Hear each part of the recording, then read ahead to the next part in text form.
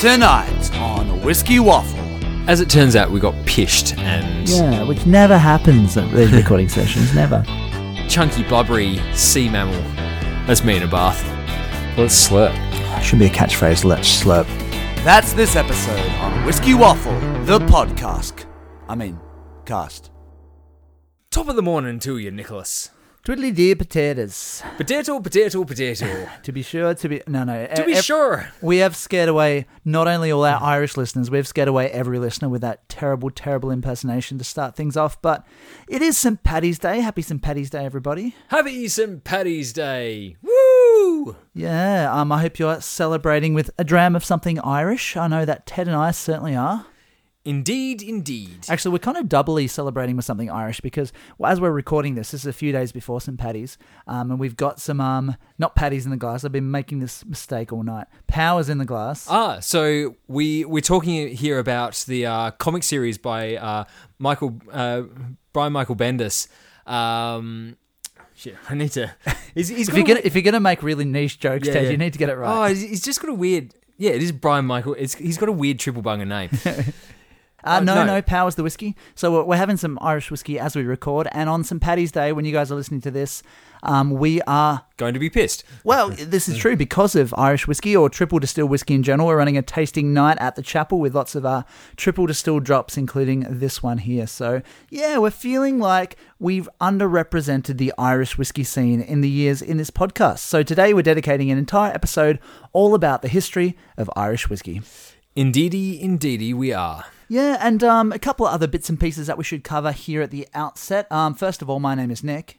Oh yeah, my name is Ted. Yeah, I just realised we forgot that. We forgot that. This is the Whiskey Waffle podcast. We're great, aren't we? There's no point trying to figure out what episode number this is because we keep trying to fit more episodes in. We had a really good attempt. We've actually recorded a whole episode that you guys will never hear. Our Patreons have heard a little bit of a snippet of it, but just for you guys out there at home, have a listen to this and you're going to figure out exactly why we did not release this episide. Only been drinking 6 drams in the first episode. Yeah, I know. We've gone pretty easy on the second one, whereas the first episode was like... Well, we need to try all of our review episodes. We need to try all of our awards episodes, yes. Yes. Let's talk about Briggsy. All right. So who is Briggsy? His name's Ian Briggs. No, it's not. It's Michael Briggs. Ian Briggs tries to talk to you. Sorry. So Michael Briggs. If you've enjoyed this... No. I want to go that way. Where am I going next? God. Conclusion statement. It's whiskey. He's pretty loose when he puts his mind to it. So are we, Teddy boy. So are we. Yeah. That's pretty self-explanatory. That's slightly embarrassing. Yeah. So Ironhouse is coming back in a future episode. We have already sent out some of these drams to Patreons. They probably drunk it a long time ago. We might need to send them out a little bit more. Yeah. But yeah, that episode all about Ironhouse is coming up. But you know what? I think Spilsy would be proud of us. Yeah. He would say, go hard or go home. Yeah, this is it. Which we did go hard, and then I went home quite drunk. He would say, don't be afraid to get a little loose, boys. Yeah. But yes, maybe not that loose. Anyway, in other news, I actually discovered that we have a new review on Apple Podcasts. Woohoo! So in November last year, we heard from Wob255. Wob? Or Wab. Wab? He said, very engaging and informative about the Oz whiskey scene. There is a bias towards Tas whiskey, but if it were two Scots being biased towards Scotch, a second thought would not be given. A good solid performer of a podcast. Hey. There we go. We're good solid performers. Good solid performer of a podcast. What does that equate us to in whiskey terms? What is it? What is a good solid performer? Glenfarclas 15. Yeah, actually. I dig that. I really rate that as a... We'll take it. Yeah. Yeah. We are the Glenfarclas 15 of the whiskey podcasting world. Indeed. Anyway, cheers for the review. And one last bit of business. We have a new Patreon. A new official waffler that we're going to welcome to the fold. So let us welcome. We induct you. As an official waffler. To pontificate purposefully. And verbalise verbosely. Adam, welcome along. Thank you for coming on board. Yeah, no, welcome on board. We've got some cool stuff in the woodwork. To pontificate purposefully. And verbalize verbosely. Sam. What? Is it Sam? No, it's Adam. It's Adam. Oh, that's close. That's good. It's Adam, yes. Yes, Adam. The Waffle. All right, Ted, no more Irishisms throughout this entire recording session. Can we make that rule? I think we can make that rule. I think we've used them all up anyway. Yeah. But anyway, I'm really excited to talk about Irish whiskey because I think we have not neglected it, but we just haven't been able to give it as much time as we have, I guess, Tassie drops or Australian drops. We haven't kissed it like a tourist kisses the Blarney Stone. No, we have not. So let's pucker up and get started. All right, then. First big debate that we need to get out of the way. Who invented whiskey? Is it the Irish or the Scots? Well, it was the Scots. Definitely the Scots. That's for all the Scottish people listening. Yeah. Now, if you're Irish, you can unmute. Definitely the Irish. Definitely the Irish. To be sure. Oh, no, we said we wouldn't do it. Yeah, there is a lot of debate, and I don't think this is one of these things we can just solve. But to be fair, there are records dating back in Ireland to 1405. 1405? For some early sort of this is how you make whiskey type sort of situations. There are also early records in Scotland, but they're not around until about 1460s. So, there is that. But, it was probably passed on word of mouth before that. So, who knows who invented it? Let's just say that, it's been around for a while in both countries. Yeah, but that's whiskey. And whiskey's a fairly specific sort of thing. Surely there's something that kind of predated it. Did the Irish actually invent the whole process of distillation? Yeah, well, no, they didn't do that. So, the best of our knowledge, the distillation originated in the Middle East, and it was sort of transported out of there. The more people, but also traveling monks, in particular. In this case, Irish monks would have gone through the Holy Lands and seen all this stuff that was being made and having a big piss up. No, that's not exactly how it worked at all. It was medicinal. Yeah, right. There would have been, a lot of movement of these ideas and concepts going through. I mean, you had Vikings traveling through sort of the Eastern Middle East. So there's why not Irish Everyone monks? was everywhere. Yeah. So this was 1,000 years ago that that this knowledge was coming to Ireland. Took them a couple of hundred years, but they finally turned it into drink. Something they could get pished with. So success. Trust the Irish. So and it wasn't like a standard whiskey as we know it today. There was no aging involved. It was just whatever crops were left over, like grain as part of that, but it could have been vegetables and bits and pieces. Okay, so sugars it was things. more like a vodka. Yeah, it's essentially a vodka. Well, yeah, it's flavored as well. Often got herbs in there, fennels or spices and anise and sometimes mixed with milk. Ooh. It's the good stuff, yeah. But they called it Ishkabaha. Ishkabaha? The water of life. The water of love. Yeah, well, that too after a few of them. Yeah, I feel like that milk combination is something called... someone's probably going to shout at me for this, but... Bailey's? Yeah, well, that's it, but bros or brosh? Yeah, maybe. Something like that. It's probably... a revitalising sort of milk and whiskey... Yeah. Concoction. So yeah, basically it's a spirit. Do whatever you will with it. Make your cocktails, or just drink it. I just picture a bunch of Irish monks sort of standing around in the martini glasses. Yeah, so martini, just having after dinner or pre-dinner cocktails by the pool of holy water. Yeah, Ishkabaha is a Gaelic word. And that's what the originator. You can have to use your imagination a bit, but ishki whiskey. Yeah, ishka. That's it. But yes, in Ireland, the whiskey industry grew and grew and grew, and basically everyone had a still in their back room. They made their own stuff, but it was starting to become legalized. People giving out licenses. Yeah, I feel like the taxman would take a dim view to people having a still in their. Well, they just figured out. Room. This is ways. This is ways we can make money, so let's start taxing it. So, and there are really early instances of distilling license being handed out. The earliest one that is still an existing distillery is Bushmills, which were granted a license to distill in 1608. Boring name. Well, there's a few boring name distilleries out there. It's not the biggest crime. Making boring whiskey is worse than having a boring name. But yeah, so Bushmills have had the license for the longest. Technically, they weren't trading until the late 1700s.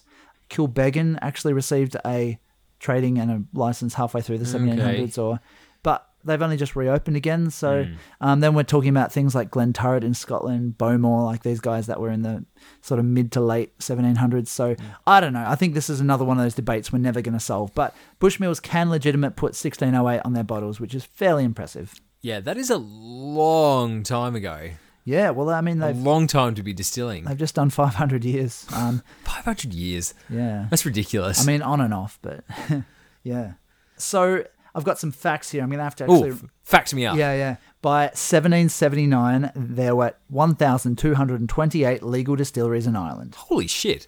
That is a lot of distilleries. A lot of distilleries. When we consider, spoiler alert, there are not going to be so many in 200 years after that. But yeah... 1,200-ish distilleries, though. That's... absolutely thriving. So, yeah, like we mentioned, taxation is starting to kick in now, and that did sort of limit it. The English like to come around and collect their taxes, but they were internationally recognised. Yeah, I know. There was internationally recognised, though. Irish whiskey was top dog. It was esteemed everywhere, had a really good reputation, and part of this was actually created by one of the taxes, the malt tax. Malt tax. Okay, so malt. I know what malt is. It's barley that's been made wet and then dried and then cooked, and then turned into spirit. Yes, essentially. Yeah. We skipped over a few steps towards the end there, but yeah, absolutely. It's a process that happens to barley to make it much more amenable to making a drink out of. Basically increases the sugar content of the grain. So yeah, the English thought they would tax malt. So what did the Irish do? They just stuck a whole bunch of unmalted barley in there to decrease the percentages and therefore dodge a bit of that tax. Yeah, right. Now, I feel like I've heard of what this particular product is. You have indeed, one of Ireland's most famous whiskey styles, the single pot still. Single pot still, right. Yeah, so Redbreast, Green Spot, some of these examples, these modern examples that we think of in this Irish pot still, partly malted, partly unmalted barley style. But yeah, Irish whiskey was really, really popular because they were creating a lighter and more elegant spirit at a time where, to be fair, a lot of the stuff coming out of the British Isles was probably pretty rough. I'd say so. I mean, early days, it probably wasn't the thing to make a like really highly crafted, beautifully sort of marketed. Yep. They didn't have the same barrel maturation program, finishing barrels, and no master blender coming in and tasting everything to make sure it all worked out. It was to get pissed. Yeah, basically. Yep, alcohol in it, that'll do for me. So Irish whiskey was considered a step up from pretty much everything else that was being made, and that is because of the way they made it. Ted, it's time to talk about the power of three. Ooh, the power of three. When shall we three meet again? Not that power of three? Next whiskey night, I think, is the answer to that. Yeah. Yeah. No, 3 distillations. Distillation.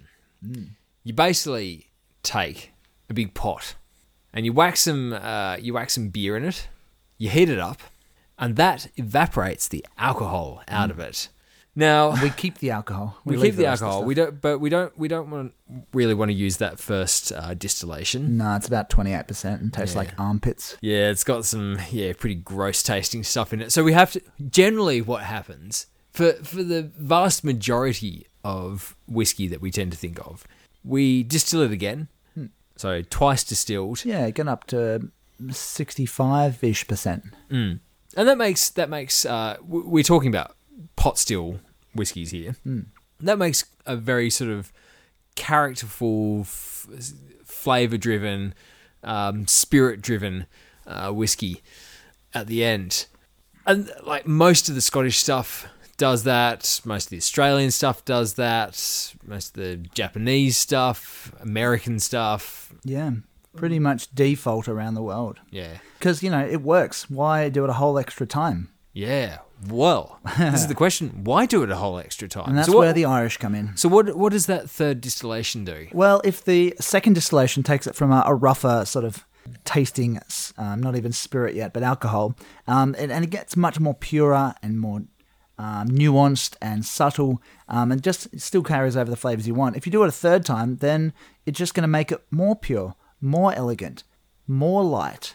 Less flavorful? Potentially. Depends on what sort of flavors you're after. But the Irish had specific light, floral sort of characters in mind that they liked, and they felt that they were much more able to achieve these notes by distilling it thrice. Yeah, I wonder if that's a factor of that pot still style where you're using malted and unmalted barley. Maybe after the second distillation, the unmalted stuff wasn't quite ready. You need a third to do it. But yeah, see my previous point, like they were perceived as the highest quality whiskey in the British Isles. Well, and by extension, the world. Well, the fact that there was 1,200 odd distilleries must mean that they were doing something right. Yeah, and they were shipping it out to everywhere. And actually it came at a really handy time because brandy had just suffered a massive hit. Because in France, phylloxera had just been introduced. Boo, Just phylloxera. come back from America. So Ted, as a biosecurity officer, cries a bit inside when he hears about, the lack of biosecurity when the American ships came back. Yeah, they didn't think of those things back in those days. So phylloxera is a little bug that it's native to the Americas. Its sort of life cycle revolves around grapevines. The American rootstock over there is used to it, adapted to it, doesn't really affect it. When the sort of early European settlers brought grapevine rootstock from America back to Europe, they introduced phylloxera with it. European grapevines, not used to phylloxera at all, absolutely decimated the industry. France lost 95% of its vines. It was terrible times. They eventually restored it by introducing American rootstock and grafting it to European vines. Well, that's why in Australia we have older vines than they do in most parts of France, which is, a massive irony there. But yes, no vines mean no wine, but if we're talking spirits, that also means no brandy. So Irish whiskey became the drink of choice with hobnobs and peasants alike. Yeah, interesting. Hobnobs, is that what I mean to say? I mean, you hobnob. They're a type of biscuit, aren't they? So Ireland was smashing it. So why then? Why did they crash and burn so badly over the following centuries? Yeah, this is interesting. It's sounding like they're sort of kings of the world. What happened? Well, it wasn't one thing. It was just a series of unfortunate events, one thing after the other. Snowball effect. Yeah, well, this is it. And there's probably a whole bunch of other reasons too, but I'll go into probably 4 or 5 of the biggest ones. Let's start with another one of our great villains that we like to introduce alongside Lady Jane Franklin, these temperance leaders. So temperance leaders. A Catholic priest called Theobald Matthew came along and founded this thing called the Cork Total Abstinence Society. So no sex? Yeah, total abstinence. They're Catholics. So oh, yeah. Yeah. But he was known as the Apostle of Temperance. So absolute, really fun guy to have at parties. But yes, so all of a sudden there was this big wave of people in the Republic of Ireland not drinking because they considered it unholy. Of course, there was a lot of famine towards the end of the 1800s in Ireland. The potato famine is one that we mentioned, so obviously people had a lot more to worry about. If they can't feed their families, they're not exactly worrying about what whiskey to drink, so therefore more distilleries are going out of business. I would have thought you'd want to drink at the end of the day after that. There was also, they lost their 2 biggest export markets. So Irish independence came along, which is great for the Irish, less great for their exports to England. I suppose England wouldn't have been very impressed, so they would have gone chunk. And then exports. Yeah, moving into the 20th century. Another temperance movements of sorts, Prohibition in America came along, and so no more Irish whiskey coming to America unless you are rich. Interesting one. So be fairly solid double whammy there. Yeah, this is it. So, there's people not drinking it at home because either they can't afford to or they're too religious to. The exports are gone. And then, of course, there was Scotland. Okay. Scotland came along and took over basically took up the mantle as the world's most renowned whiskey producers. And ironically, an Irishman gave them this power. What? Traitor. Well, he's essentially. So I looked up the pronunciation because we've always called him Anus. Yeah. It's definitely Anus. Well, that's probably what the Irish referred to him once he defected to Scotland. But Aeneas Coffey? Aeneas? Aeneas? Well, his surname's definitely Coffey. I can tell you that. He invented a new type of still. Okay. Sort of built on some ideas that had been created previously. But so we talked about the pot still before, which is basically just a big pot. Yes, that's it. With a lid. Yep, one way for the liquid to go out. Yeah, so he basically invented this still, which is called the column still or continuous still, or we can call it the coffee still, named after him. And basically, not the anus still. Not the anus still, no. Although you never know, few people might like to think of it that way, because the whiskey that comes out of it tastes like ours. Yeah, so he and basically the column stills of today are pretty much using the exact same principles that he's done. They've just fine-tuned it a bit. So instead of just a single distillation out of a pot, has all these different chambers that encourage a lot more sort of revaporization. And is that a word, revaporization? It is now. Reflux? Yeah, well, reflux is the technical one. Recirculation, if you like. Condensation? Yeah, recirculation of the spirit. So it's continually distilling all the way up the column, going through a whole bunch of different chambers. And therefore, you're going to produce really quickly, you're going to produce a finished spirit. And you're going to produce a lighter sort of spirit. It's more efficient, but you lose a bit of character. So it's a bit of a trade-off. And so Coffee, good old Anus, took his invention to to a bunch of Irish distillers, and it is a myth that he was flatly rejected everywhere. A few people did take it up, but it's true that the big guys turned him down flat. Why wouldn't they? I mean, they're on top of the world at that point. They've got the most respected product in the world. Yep, and this is around 1830, so a lot of these other issues that I mentioned haven't happened yet. So one John Jameson. You might recognise that name. Said that he doesn't. Jamo said that he doesn't want any silent spirit in his good quality premium Irish whiskey. So, silent spirit was the what they considered to come out of the column still. But you know who did want silent spirit? The quiet masses. I don't think there's anything quiet about the Scots. Yeah. So basically, Anus took his invention. Sorry, this is getting funnier every time I say it. Anus took his invention up to Scotland. They thought, this could be something that we do. And basically, they actually figured out... What, anus? And after they finished, they decided to take on this idea of the still. They got this recipe. They thought, well, if we get maybe 50, 60, 70% of this, inverted commas, silent spirit, something done on a column still with grains... It's a lot... As well as being quicker, it's a lot cheaper to produce. Exactly. Production costs are much less. Yeah. So you get a whole chunk of that. Then you get about 20, 30, 40% of a pot still malt whiskey. Blend them together, and that's how you make Johnny Walker. That's how you make blended Scotch whiskey. And it caught on because it was easy to drink pretty quickly because of the balance between the column still and the pot still.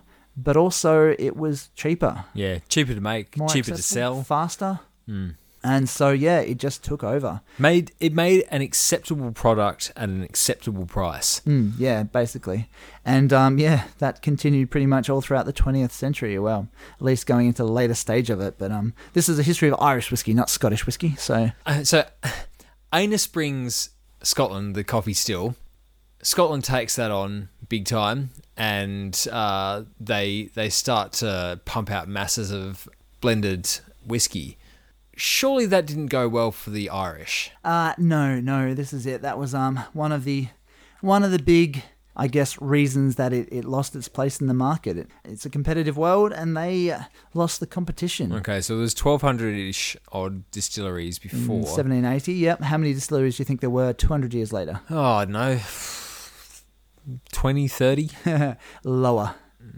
10-ish? Lower. 5? Keep going. What? 2? 2. You're absolutely right. There were 2 distilleries. Because a few of the remaining ones, they combined together to form to form one. So there was Bushmills up in Northern Ireland. They were still ticking along, 1608 onwards. Down south we had Jamison's Distillery, Powers, which we're drinking tonight, Cork Distilling. They combined together to form a business called Irish Distillers. They all relocated down to Cork, and they built a new distillery there, and they called it Middleton. Yeah, which is still operating. I'm sure that I've heard of more than one Irish brand though, within sort of not too distant past times. So. Yeah, well, no, you're exactly right, and that's the interesting thing, because even though they just had one distillery, that didn't mean they just had one brand. They were producing all sorts of stuff, and this is the thing. At about 1970, the Irish whiskey industry was pretty much dead. Like they weren't 6 feet under just yet, but they were on life support. There was a priest hanging around to read the Catholic last or rites. Protestant? Bushmills was Protestant and Middleton was Catholic. But yeah, they did start producing these different brands. So Jamison's, of course, is coming out of Middleton Distillery. We mentioned Powers and Paddy's, which I always get confused. And then later we have these single pot stills coming out, like the Red Breasts, the Green Spots. But yeah, they just all happen to be made at Middleton. But at least it kept the interest there. These were the foundations on which the modern Irish whiskey industry was able to build. And this is where the good news comes back in. Woo! Heard of a bloke called John Teeling, Ted? Yes. Yes. I've met him. Have you?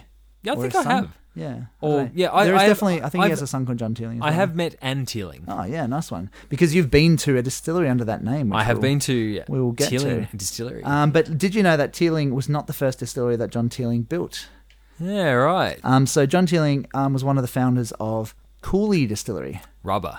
Yeah, and that's our tasting note. So Connemara made at Cooley, Tyrconnell made there as well. Kilbeggan, until they've reopened, were made there. So yes, distinct tasting note coming out of Cooley. Yeah, then he went off to do some other things, which we'll talk about in a moment. Pernod Ricard bought Irish Distillers as well. Frenchies. Yeah, and money. So they pushed Jamison's right into market, and all of a sudden that was in bars in America everywhere. So how Jamison's got its groove back. Yeah, but that's when it all kicked off in a way that we've been seeing here in Tassie, dude. Like more and more distilleries opening up. So I mentioned in the 80s there was 3, maybe 4 sort of starting to come on board. By 2019 there were 25. 25. Yep. By 2022, our friend the Whiskey Nut on his website, he's compiled a list of 76. 76? Yeah. Again, this is a familiar story, Ted. This is very familiar. Parallels between Ireland and Tasmania here. And yeah, they're smashing it. They're just growing. They're going from strength to strength. In the last 10 years, their sales have gone up 140%. They're the fastest growing in any spirit category. Yeah, right. But yeah, the one that I'm most excited for is the one created by John Teeling, his second distillery, which I do believe you have been to. I have been to Teeling. The self-titled distillery. Yes, It is in Dublin.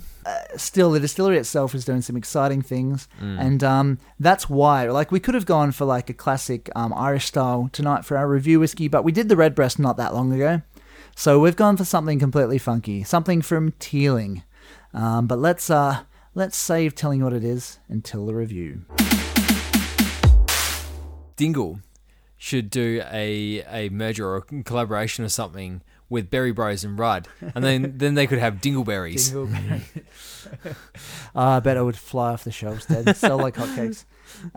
Sell like hernia cream. Yeah. The whiskey. Okay then, dude. So Teeling, they do a bunch of different releases. Some aged, some standard. This one is not just a regular release. I feel like over the years I've seen this whole varied panoply of Teeling releases. I think they had a whole bunch of stuff that wasn't actually distilled at Teeling, like earlier releases that had been distilled at other sites and then released under the Teeling brand. And so yeah, you find different terminologies on the bottles. Yeah, so this one is called Teeling Whiskey Single Grain Irish Whiskey, aged 13 years, Bordeaux red wine. Okay.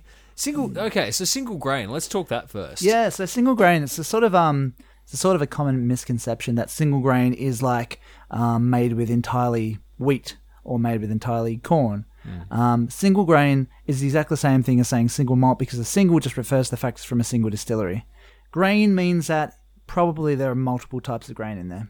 So it's like a blend, but it's from the same distillery. Yep. So yeah, I think that, well, it doesn't specifically say. There could be some malted, unmalted barley in there. There could be some wheat in there. Could be some corn in there. I'll do some research because I'm curious to know. Yeah, I mean, is this just a different way of saying an Irish pot still? I don't think so, because I think they would have said it if it was. So yeah, it's been aged in ex-bourbon casks for a chunk of time, being 4 years matured in ex-Bordeaux red wine casks. Yeah, okay, so red wine, that's going to give us some fairly specific And a fairly flavours specific colour as well. Tell me about Bordeaux. Bordeaux is in the south of France. It's on the sort of west coast sort of region. It's warmer than, say, your Champagne region, your Loire. So the most famous grapes grown there, Cabernet, Merlot, Cabernet Franc, Malbec. So fairly gutsy. Yeah, these reds make up the Bordeaux blend, and it is, the strongest, most bold red flavours that come out of France.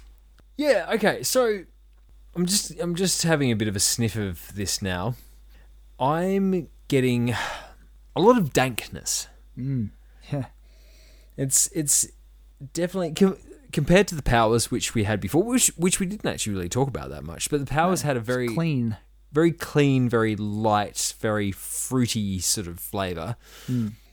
This is damp and dank. Yeah, funky. A lot of match smoke. A lot of sulphur, which I reckon is that red wine cask influence? Potentially. I mean, it could also be potentially the single grainness. The grainness, but often like old wine barrels do give a sort of a dankness that we refer to. Sometimes I get soapiness from it, but yeah, we're only going from the nose so far, so I'm actually starting to itch to have a taste. So. Yeah. Right. You won't be offended if I jump in with a slurp. Let's slurp. Should be a catchphrase. Let's slurp. Now, what does that remind me of? Very ripe berries. Muskets or not the guns. The the dried fruit. Prunes, dried prunes. A lot of like really rich, intense dried fruit. You know what it makes me think of? You're gonna think I'm crazy. Because I haven't had it for years, but I bought it once for your birthday. A Japanese whiskey by the distillery Mars. Yeah, I've still got some. Yeah, but that reminds me of this somehow, and I don't know why. There's just some weird flavor. We will have to go try it. I know it's probably completely different, but my memory says. But the thing that this does not remind me of is Irish whiskies.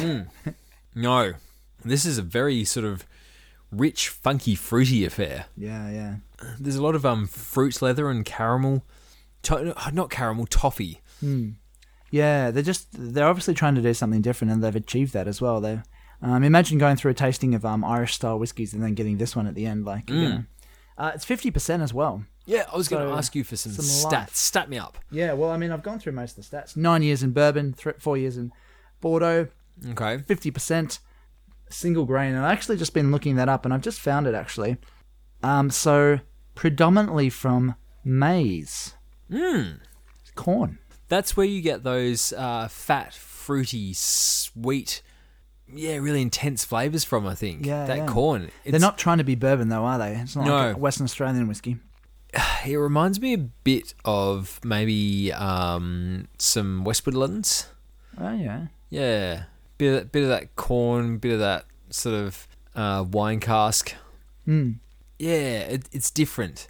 Yeah, no, it is. It's just got this sort of edge to it.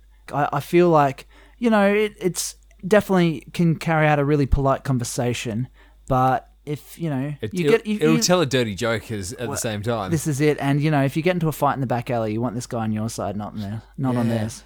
I think the corn gives it a mouthfeel, like it's sort of it's a bit fat and gooey over your tongue. Yeah, it has that really broad, rich sweetness that you get out of corn-based spirits. Whereas you think that Powers that we just had is a bit more central, a bit more thinner across your tongue, and it's neither a good nor a bad thing. It's just that you experience it in a different way. This is a very rich whiskey.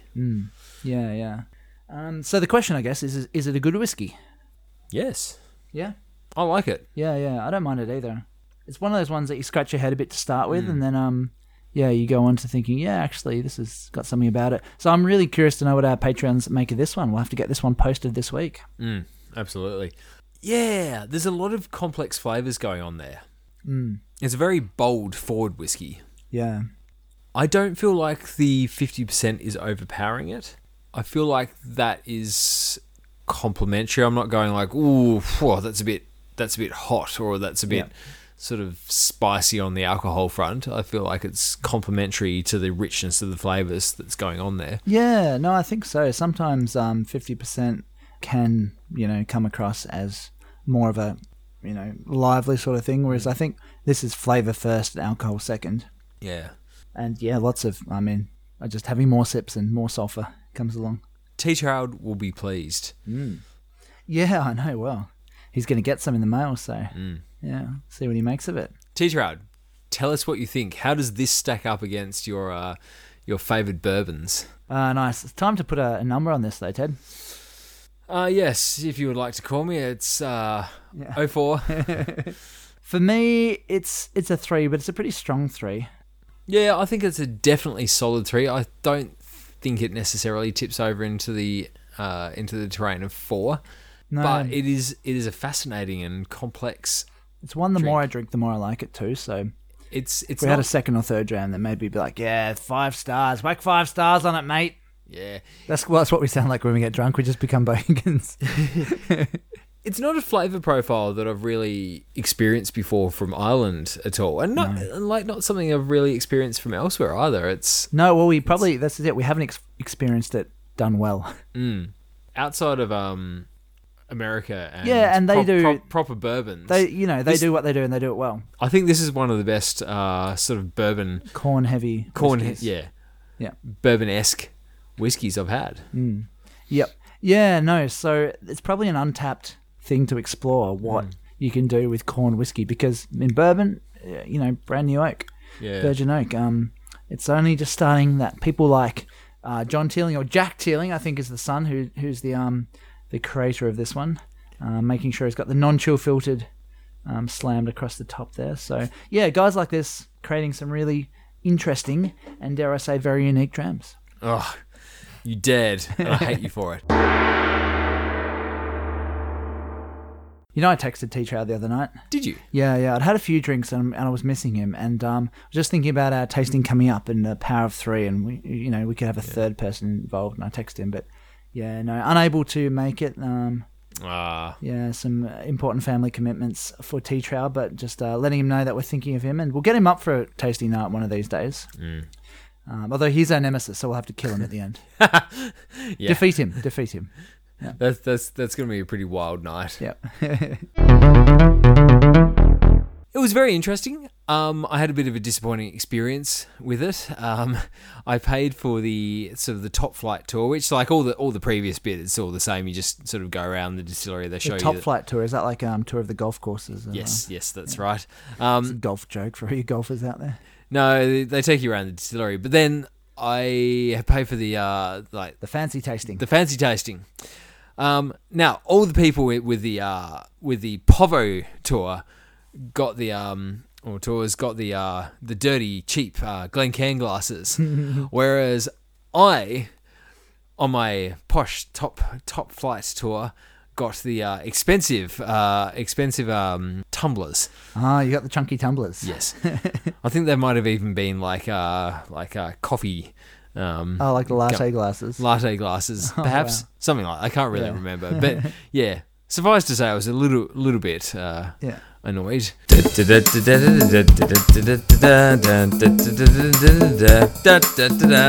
Drum in the box. So we've received a box. We opened it a little while ago, actually, but we've been saving the recording for an Irish-themed episode to talk about it. So this is a new Irish whiskey that they've sent us a couple little samples of. And Ted, it's like he was there when we opened it the first time, but he's forgotten what it is. Which box is this? We do get a couple of boxes. The name of the box, well, not the name of the box, the name of the whiskey is Silky. Ah, Silky, yes. Yes. Yes, right. The Irish whiskey Silky, or the legendary Silky, as it says on these small little tasting bottles that we have, with the siren-like logo they have of the Silky drawing sailors to their deaths. So they've actually sent us... Not that sort of siren. Yeah. No. A wooga. Yeah. That's what you mean. Classic. So they've actually sent us 2 little sample bottles, one for the legendary Silky and one for the legendary dark Silky. Nice. I do believe, which is a peated expression. So yeah, we might open them up. But they came with goodies. Goodies? Yeah, there's a few goodies. So once you buy your Silky bottle, they've got a little bottle stop for it with the mermaid style logo on that, and a thing to get it out again once it's permanently stuck in there. A aerating pourer with a label on there. Because we want well aerated whiskey. That's it. Well, neck pour test. Yeah, the neck pour. Yeah, how you overcome the neck pour. I don't know. This looks like a little lanyard thing, but what is it? Hang on. It's a telescope. It's telescopic with a thing in it. Oh, it's a straw. It's a straw with a metal straw. It's a straw with a straw cleaner. The straw cleaner, yeah. What? I mean, that's cute, but what do we need a straw for? Is it to draw stuff out of a barrel, or are they implying that we're drinking our whiskey with a straw? Maybe that's how you meant to drink this. Yeah, yeah, this is it. Stick it into the bottle, have a slurp. Oh, it's a camping... Okay, so this one is another telescopic thing. It's actually a little dram glass. Yeah. That's actually kind of cool. I like that. So came a little key ring sort of thing, but then maybe, a few centimetres tall, but then it telescopes out and you got a little dram glass. That's kind of good. Don't mind that. Cheers, Silky. There was one other thing they sent us as well. Oh, yes. Got a T-shirt. A T-shirt. Silky yes, T-shirt. that's right. Have to wear that one. There are... As you mentioned before, a siren, a mermaidy looking thing. I feel like their interpretation of Silky. There's a yeah. Maybe I'm pronouncing it wrong. Well, I think it's called. It definitely says Silky with an I on the bottle, but I've heard it as Silky with an E. But maybe it's like the Scottish pronunciation. But I feel like theirs is a little bit sort of Little Mermaid, whereas. I do believe that in the mythology, Selkies are seal folk. They were people who could turn into seals. So less the Little Mermaid and more sort of... the seals are less sexy, Ted. Yeah. Don't sell as many bottles. Chunky, blubbery sea mammal. That's me in a bath. Anyway, this is made at the Slavlech distillery. Oh, good. Might stick some of that... attempt to pronounce it later on in the episode. Which is in Donegal, in the first whiskey distillery there in many, many years. So where is Donegal? Yeah, I'm just looking that up now. So it's a county, and it's in Northern Ireland. Okay. So it's basically the whole Donegal. western side of Northern Ireland. Yeah, Donegal, the town, is on one of the big inlets, sort of, close-ish to the border, but still firmly in Northern Ireland. And so, Silky, not too badly priced. They're a newcomer to the Australian scene. The Silky, just the basic Silky, goes for $73. Ah. The dark goes for $85. So definitely sub 100 at any rate. Yeah, and interestingly, I think they are a blend. At least a bit of grain, a bit of malt. A grain of truth. Well, they actually, on their website, they have the recipe. Oh, do they? Tell us more. Well, so we are happy to share the natural colour Silky blend recipe. So this is the just the Silky Irish whiskey, which we have some of.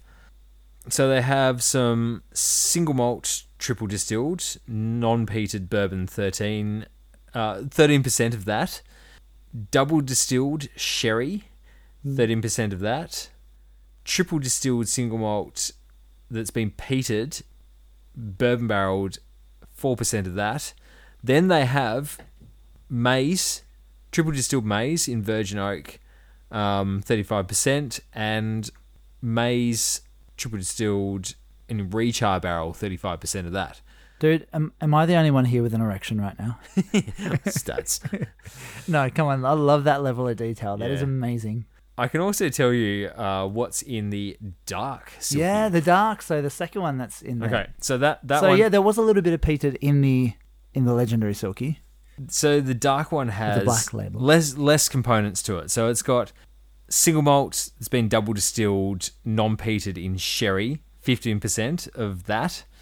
Single malt that's been triple distilled and peated to 55 parts per million in bourbon, 15% of that. Yep.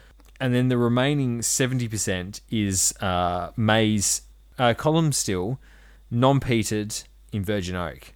I'm going to have a cold shower. This level of stats is getting me really excited. Well, yeah. Get ready to hit yourself in the face because MB, malt peated to 55 parts per million. The carryover of phenols in triple distillation is approximately 22 parts per million on the 15% of the blend composition. I just came. Man. Oh, wow. Yeah, no. This, okay, whiskey nerds are on board. That's, really, really interesting that they've, told us a bit about it. I'm on the legendary, just the regular one. But I am noticing there's a bit of coastal sort of peat in there. Oh, it's really chocolatey. It's got a lot of funk, but light chocolatey, almost sort of chocolate biscuits or something. So you know how salted caramel is a thing? I do believe, yes. Yeah, there is evidence out there. The truth is out there. Salted chocolate, is that a thing? Yeah, Dutchies would. Oh, yeah. That's what I'm getting. Chicos. Oh, right. Yeah. The little, non-PC They've jelly had to change babies. the name, I think. Yeah, probably. Yeah. Cheekies, I think they're called. Yeah. Oh, it's so different to everything we've had tonight. Salty on the palate. I mean, it is battered by the Atlantic. And then deep fried. That's it. Would be if it was in Scotland. Yeah, I know. Well, before this section goes on for too long, let's have a go at the dark. Yeah, let's do that. So this one is 15% peated, and this was a more heavily peated. 55%. But only 22% if you cut triple distillation. So good. Yeah, there's peat on the nose. Not Yeah, it's not Isla. Yeah, definitely not Isla. It's not.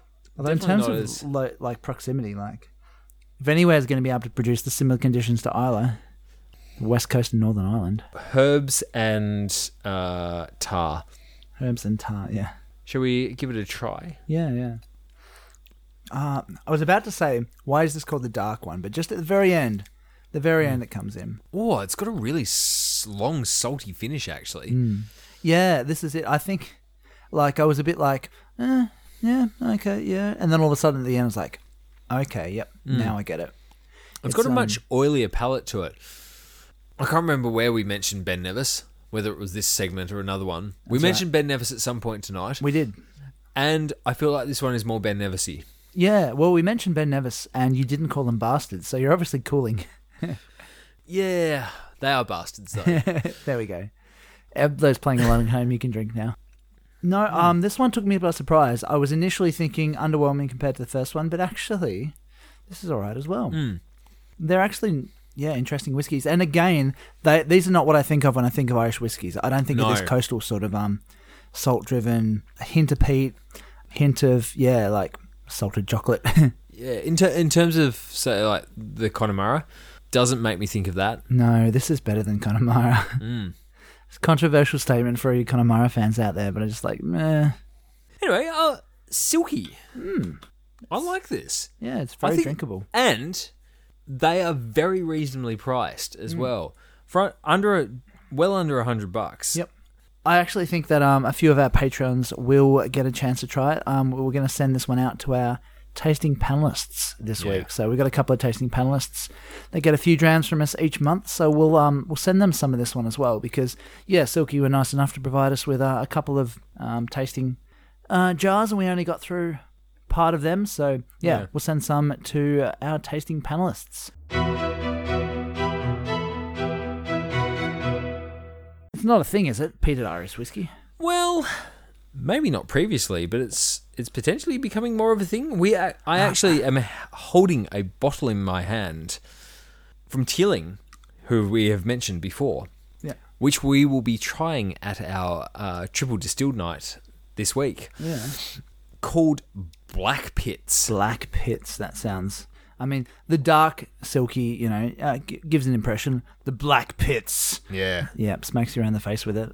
It's a very black-looking tin. Black-looking bottle. Yeah. It's 46%, a mixture of bourbon and Sauterne. As you do. So it's not Sauterne. It's Sauterne. Sauterne? Oh, Mum. Mum, you're going to be so disappointed in this. After you drilled it into me the other night. No, this is our new thing. We just pronounce it wrong every time it comes up. Yeah. Sauterners. Yeah. Sauterners. Sauterners. Speaking of Whiskey Nut, he actually got in contact with us again recently. Yeah, we used to speak fairly often, but it's been a... Yeah, back in the blog days when we used to update that every week, we used to put a different article up. Hey, who has Whiskey, time for that? Yeah, hey, Whiskey Nut. Dave. Dave, we know that you don't listen to the podcast. No. But... No, well, this is it. He asked what we're up to, and we had to tell him all about the podcast, didn't you? Yeah. Yeah, he was sort of like, oh, what's happened to the blog? Where have you guys gone? And then we're like, yeah, about that. We've been actually... podding more recently. Yep. Anyway, he wrote us an email. I wrote him one back. He's given us a bit of a reply, but I just wanted to. I sort of asked him what his thoughts of the Irish whiskey industry. Oh yeah. These days, he said, I keep going back to the whole coffee still issue in the 1830s. Irish held onto their premium product while Scotch developed the perceived cheaper blends, which, yeah, is exactly what we were saying before. Given that the cheaper blends built, maintained and overtook the premium products for 150 years and are still the mainstay of the industry today speaks a lot to me. My latest purchase was Powers Rye. So we've got just Powers. Some Powers, yeah. We've had the Powers Gold label tonight. He's Powers Rye coming in at €40. What's that in Australian monies? $60. Yeah, that's not too bad. Even if an increased price than the €30 below entry blends, accessible and opens up Irish drinkers to the world of rye. It's already clear loads of drinkers are experiencing rye for the first time with this big brand offering. It's actually a pretty solid and good tasting rye, which rather than a limited release exclusive, will hopefully become a core release available everywhere. To me, this new offering has the ability to become a world-recognised alternative to the barley base that Irish whiskey is commonly viewed as. That's very curious. The sun is setting on St. Paddy's Day, and it is time to say goodnight to our fellow wafflers. Good night, fellow wafflers. Apologies again for the small gap in between recordings. We did record more, but just was not releasable. So at some stage throughout the year, there'll be a double episode month. Yeah. As it turns out, we got pished and... Yeah, which never happens at these recording sessions, never. Yeah, look, it's been an interesting night talking about Irish whiskey. I feel like we have only scratched the surface, and I feel like we haven't drunk enough Irish whiskey. In terms of tasting, yeah. Yeah. This is it. Tonight we covered the history. Tonight we've got us up to about the present, roughly, give or take. Let's take it from now, because Whiskey Waffle is really about the here and now, the new industry, the new world. The zeitgeist. Well, maybe. But no, I feel we're cool. Yeah.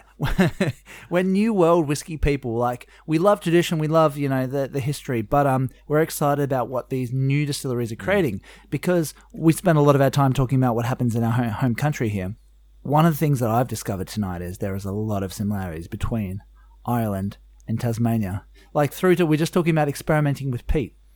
Like, Tassie is doing that right now. We also both really like potatoes. Yeah, exactly.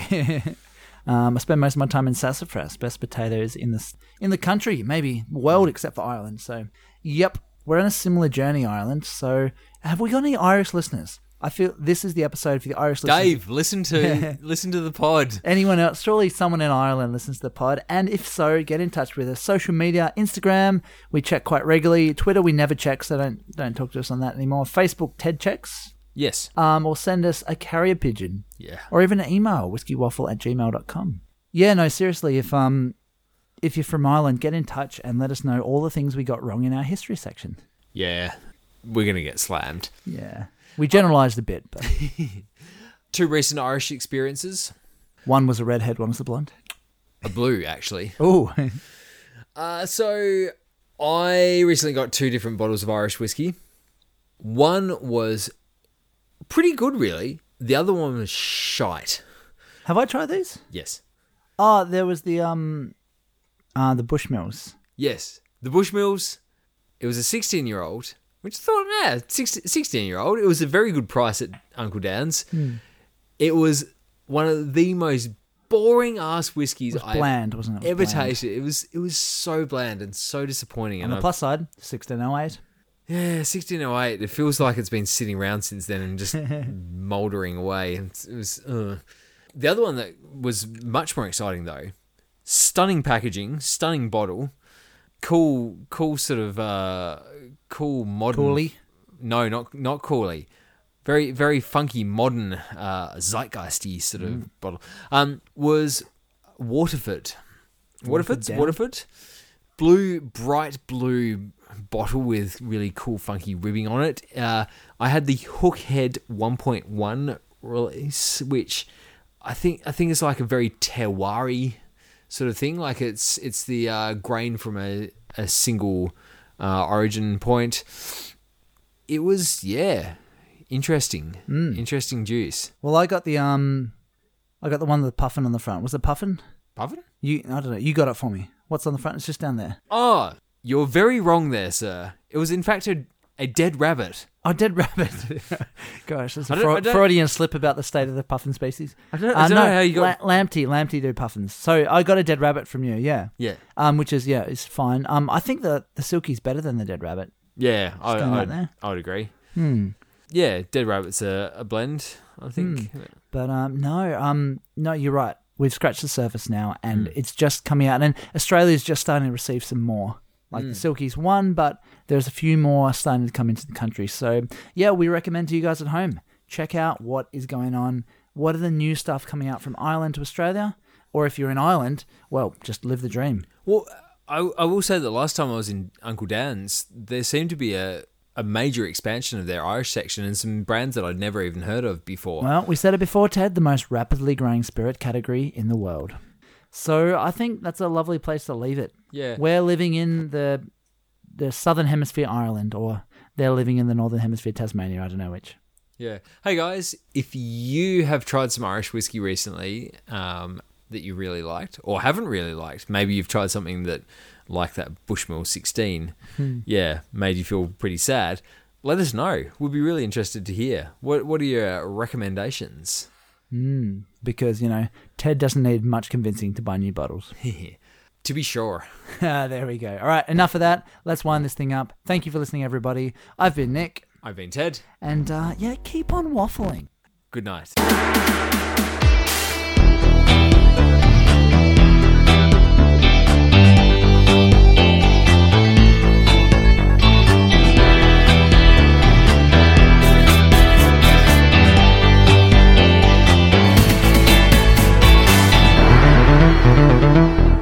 Whiskey Waffle recommends you drink whiskey responsibly and only if you're above the legal drinking age in your country.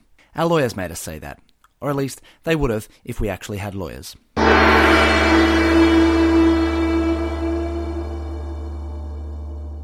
Dude, am I the only one here with an erection right now? Stats.